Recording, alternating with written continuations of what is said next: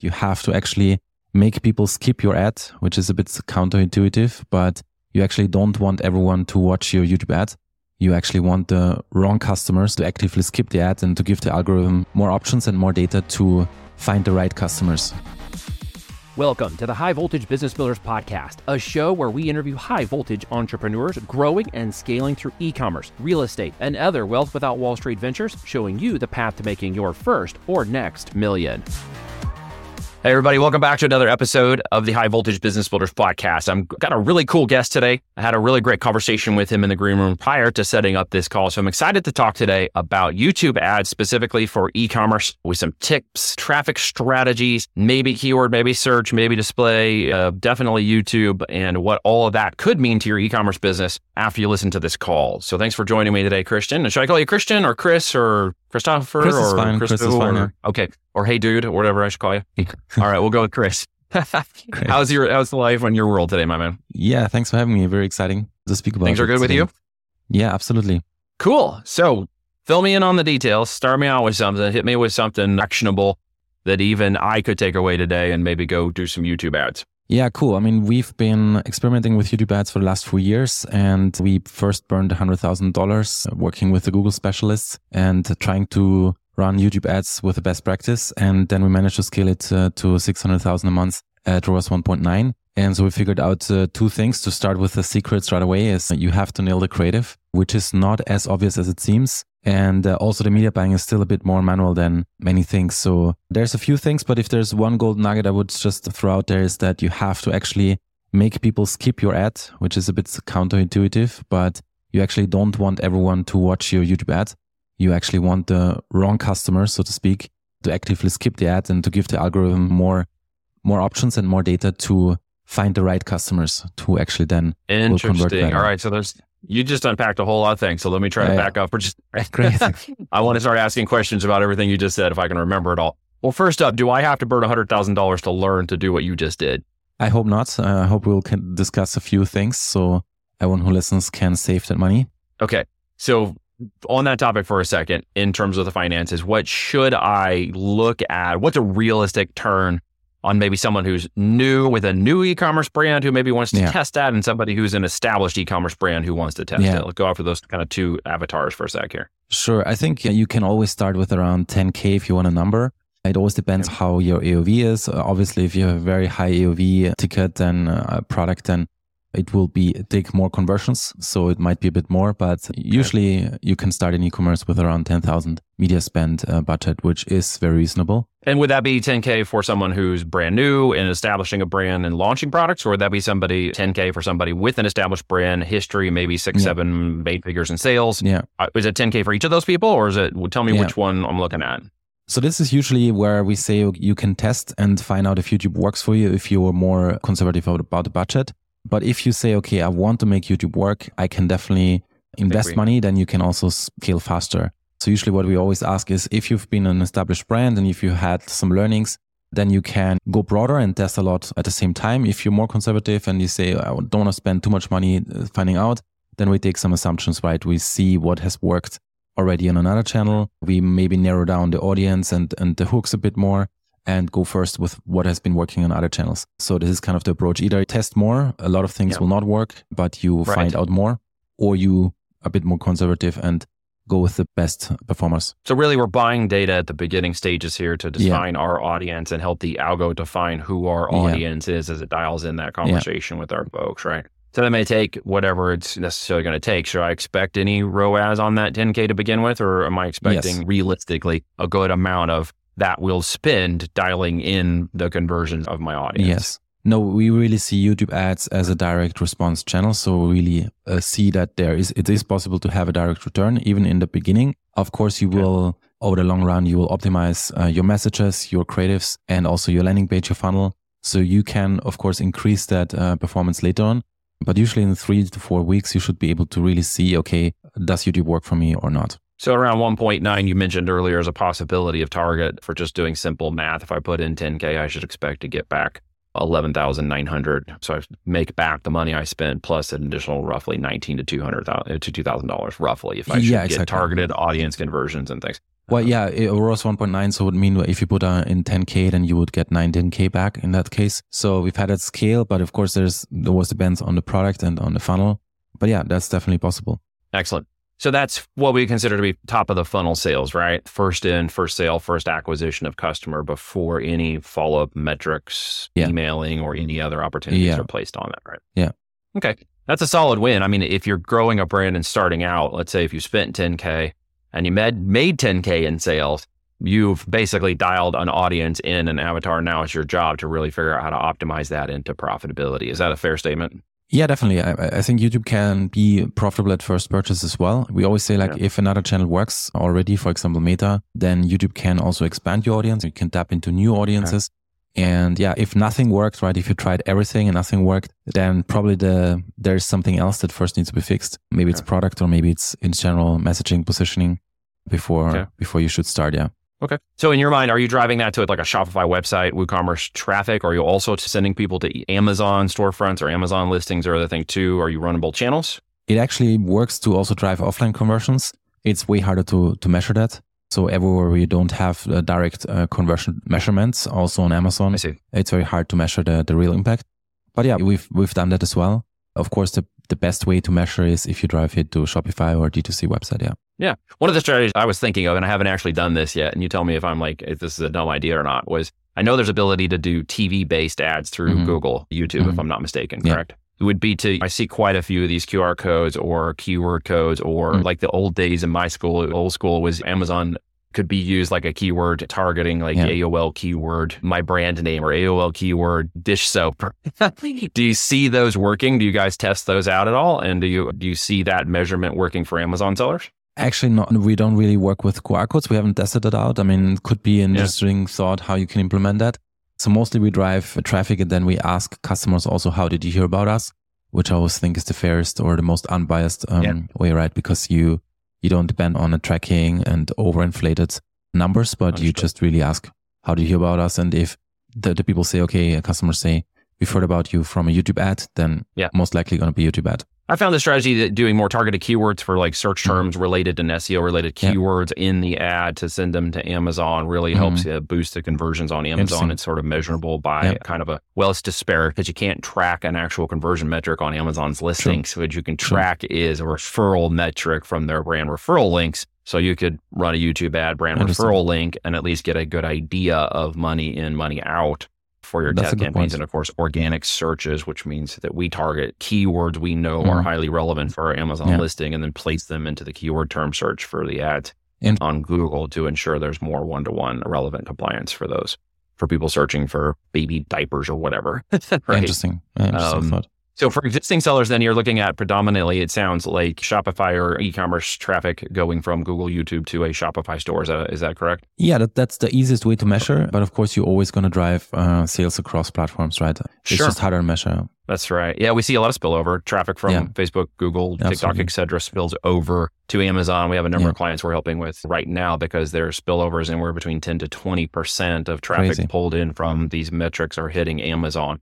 Yeah. And so their goal, of course, is to scoop that up and get as much of that traffic for their Amazon because it lifts the brand there, of course, and resonates with that channel. And there is a noticeable metric between paid traffic and the response to Amazon that is impactful, especially for highly competitive brands or brands in niches that are highly competitive, electronics and supplements and home and gear and this kind of stuff. They can be highly. So if I'm an existing seller and I'm Boeing, is that 10K idea, we're still kind of taking that thing forward here. What would I kind of expect to see and what would I do if I'm an existing seller, existing brand, I've got a Shopify store stood up, but I haven't been playing with Google ads? What would you tell somebody like that? I mean, Google ads is very broad, right? And what we found is that most agencies come from the search and the shopping, and that's a very different channel than paid ads, paid social, for example. So one is like pull marketing, people search for it, and then you show up. And the other one is actually speaking about the creative. So for YouTube ads, as mentioned, the creative plays a huge role.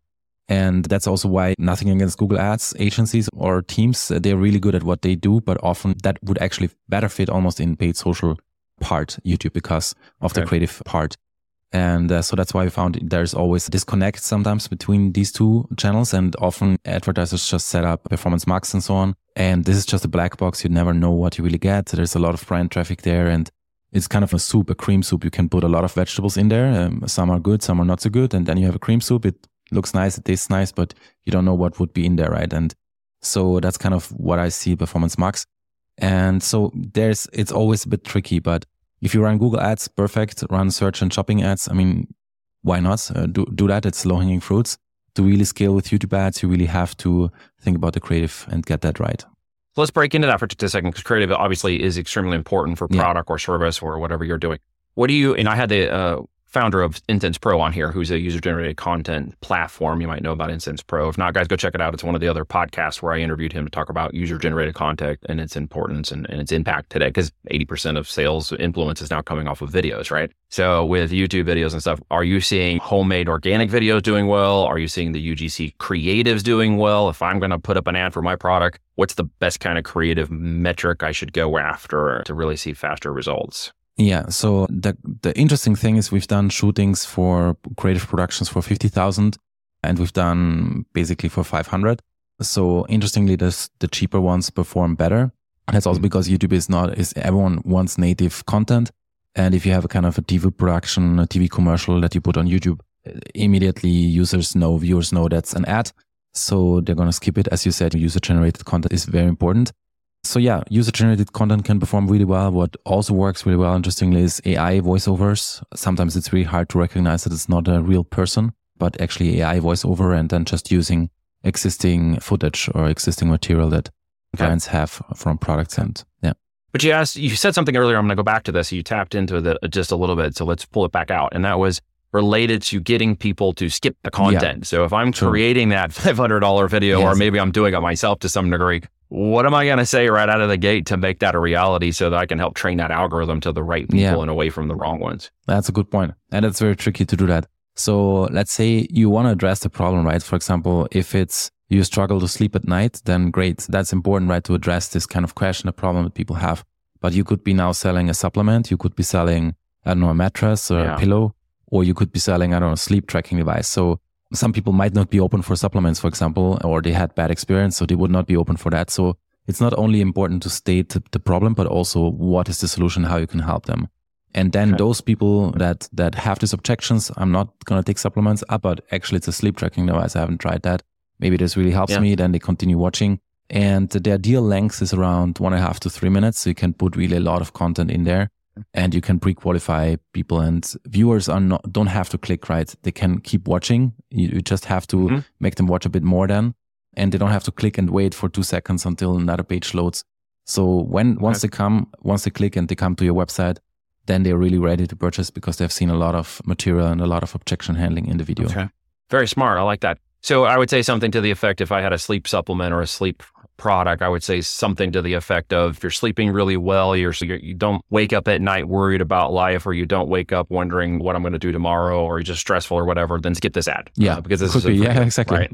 Exactly. Okay. Yeah. I like that. Okay. I can play with that. That's fun. So in that sense, how long, if they don't skip the ad, is there a metric tied to that? Like, is there something that Google does at that point? Say they watch that first, and how many minutes is it before the skip ad shows up, or seconds is it actually before the skip ad? Good question. So it's 5 seconds. So really competing with the skip, with the thumb basically, because as soon as people go there, they want to watch a video, and then this ad comes up. So they have to wait 5 seconds, but everyone waits with the thumb to just this skip button to arrive and then click on it. So you really have to nail it in the first 5 seconds. And then it's, before it was that you paid after 30 seconds for a view, but Google changed that. So now you basically don't pay no matter if it's 30 seconds or not. So the view counts from 30 seconds, but you just pay on a CPM basis. Yeah. So I got 5 seconds to grab their attention, which means I need a really smart 5-second hook to test. Yeah. Which probably is the biggest thing you test on this to get past that skip button, right? Yes. Okay. And then the first 30 seconds is really, I've got to hit the meat of my value benefits.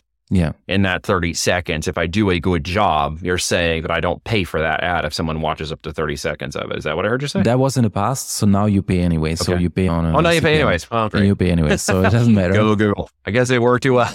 It worked too well, exactly. So you could really trick the algorithm. But now you just have to really, that's why it's so important to make the wrong people skip, that the algorithm will show it more to the people that don't skip in the end. And then you're just targeting on a broad basis. You're getting more to customers or potential customers that will be, of high value. Yeah. But the real metric there, if memory serves me correctly, in my experience, is the CPM metric, is what you're really shooting for.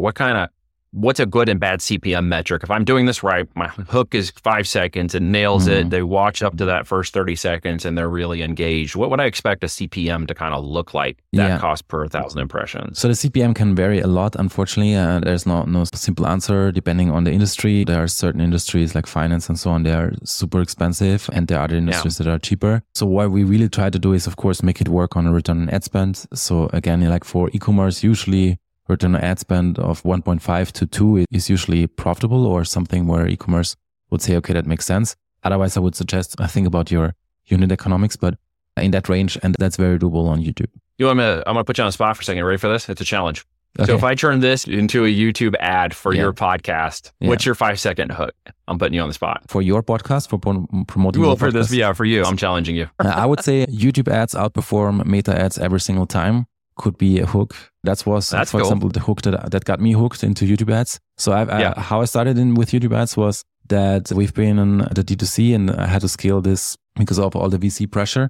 It was never enough, as you can imagine. And so Meta was just maximized. And then I saw this YouTube ad, which said YouTube ads outperform Facebook ads back then every single time. And I was like, dude, definitely not. I'm going to prove you wrong. But that kept me watching the video, clicking, and I just wanted to prove this guy wrong. And then we found out, okay, actually there's a system that can make it work. So, sometimes marketing is just a matter of testing until you fail to figure out what works and what doesn't work, right? I mean, it's not a perfected process. There are, of course, better ways to do things. There are even best practices, but as you have learned in the past, I followed Meta, which was Facebook before, best practices. I followed TikTok best practices to a degree. And even then I just got banned from my TikTok account, even though they said your ad is rejected. And then they came back and reviewed it and was like, whoops, we're sorry. It's not rejected. They did that enough times that my account got shut down. And I went through the whole suspension process. And TikTok's like, well, we can't give you your account back. And I'm like, yeah, really? I mean, it's not like I was on there Lambroing with my cars and bikini clad women about how you can make $1 billion in 5 minutes. But apparently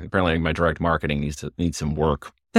Interesting. But you mentioned a good point here, Neil, because many are or were even depending on one channel, right? And then when iOS updates hit, then everyone was like, oops, we only have Facebook ads. What are we doing now?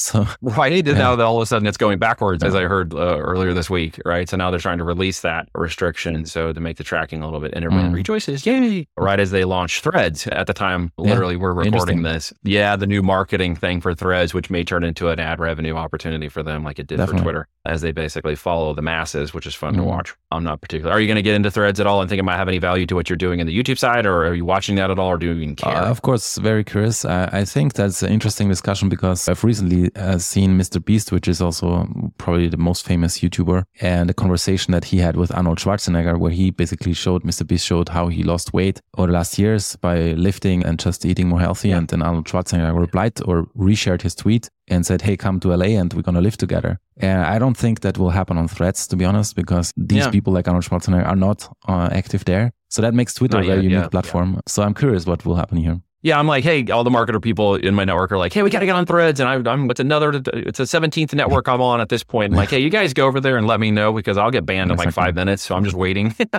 to see how long before it goes. How hard is it to get banned on AdWords in YouTube videos that we're doing here and this type of thing? I mean, what would I have to do to get banned from Google YouTube ads? It is possible. Of course, if you're, for example, selling products that are restricted, like alcohol or something, you would not be able to advertise. Okay. We've had a client that had lingerie underwear that is, you just have to show skin. Otherwise, it's hard to promote. It's very tricky to do that. And Google also looks into not only the ads, but also what is on the website. So even if you make the ad somehow work, if there's something on a landing page that doesn't work for them, then so it's very hard, From a formatting perspective on the creative, because I understand how powerful this is and how much it needs to be tested really to figure out that audience conversation and to dial in the numbers. What is the kind of creative format you guys have found, just maybe at a high level? We talked about the 5-second hook and we understand the 30-second power of that, but what really is kind of the format? Is it face-to-face video, faceless videos, just the product? Like, what are you finding that someone might take away from this today and say, okay, if I could just make a video like that, I could start testing this kind of framework? Yeah, that's a good question. So we kind of cross two things. We crossed content, which is like finding out what messaging is there that really works. And then we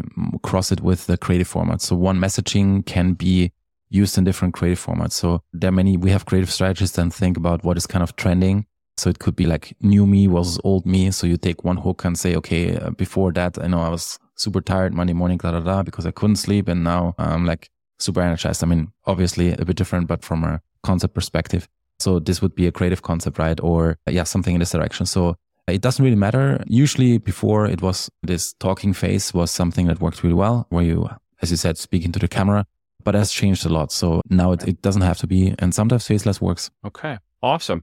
Well, any final things, maybe a question I didn't ask you that you'd love to share some details about, or things that are on your mind that I didn't think to ask you about? Yeah, I think probably it's a good question. When do YouTube ads not work, or when should you not run YouTube ads? Is something that comes up a lot. And that's usually, I would say, if you're doing like 5 million or more as a D2C brand, then you're definitely missing out on YouTube if you're not running YouTube ads. And that's also because YouTube is the second largest search engine. So combined with Google, anyone who searches for your brand, your competitors can run YouTube ads on them. So if someone searches for a brand name and someone then watches YouTube ads, then they could see an ad from your competitor. So they're really taking traffic away from you. I would still suggest that you master one channel first, and then before you spread all your resources. But apart from that size, you're really missing out. Apart from that, it's probably too early. Yeah, I would agree with that. That's very smart. Thank you for saying that, because I would echo the same sentiment in the way that I do business and the way we teach clients or people to grow is to obviously establish a brand and a business and a presence and really start to understand the demographics and avatar, the language and audience conversation of that brand. We focus them on Amazon first if they're brand new and don't understand all the mechanics just yet and want to find people who want to buy products. There's 150 million of them on Amazon. It's a great place to start. Definitely. But once they get that first product, once they get that first thing going, I think Google AdWords should be a definable process once they start to realize they've dialed into the product and they're starting to grow that brand. Putting a little gas on fire, we suggest, is important. We also talk about TikTok ads, but definitely I can see Google YouTube ads being very powerful if they just take relevant keywords from Amazon and apply them to relevant keyword campaigns, and targeting YouTube videos inside of that platform can be very powerful for them. So thank you for coming and sharing that today. Great Appreciate it. Nuggets, good information. Obviously, you know your stuff, which I am impressed by. So I'm going to put in the show notes and everything where people can hit you up. Where's the best place? Is there something you're going to give people for free, or any training or something you want to hand out, or what's on your mind? Yeah, I'm limiting consultation sessions usually, but definitely for everyone who listens can offer a free consultation session. So I'm also very active on LinkedIn or on our website. And happy to connect and see if YouTube ads can work for you. All right, man. So all that stuff will be in the show notes, folks. I encourage you to check it out. If you got any questions about what you heard today or any clarifications, please drop that on YouTube. We'll answer it, and if necessary, get Christian involved in that to answer those questions for you. Like, share, comment, do all that normal stuff everybody asks you to do. It's boring and stupid, but we need it to be big tech and to make sure people hear today what YouTube strategies like this one can actually do to your business and change your potential trajectory in business. Thanks, everybody, for checking it out. If you liked this, give us a like. If you loved it, leave us a review on Apple Podcasts, Spotify, or somewhere else. Thanks, guys. Take care. Ask you this. If you're serious about building an e-commerce business starting on Amazon FBA, what if myself and my team worked with you one-on-one to execute the steps outlined in the podcast while helping you discover what the heck to sell, how to make sure it's profitable, and how to successfully launch a brand, plus how to do it under a consulting plus performance-driven model where I put a $10,000 skin in the game guarantee for those that show up and are serious about building a real business done with us? If yes, text keyword profit to +1 417 413 4209. That's 1-417-413-4209. And I will personally respond with a few simple questions. If you're not in the US or Canada, please visit voltagedm.com. That's voltagedm.com. Click Get Started and book a no-pressure discovery call with me or a member of my team to learn more about the Business Builders one-on-one coaching and mentoring for CEOs, entrepreneurs, and those looking to build an empire or retire using the power of e-commerce. Once again, thank you for listening, and be sure to tune in next week for a brand new episode of the High Voltage Business Builders podcast.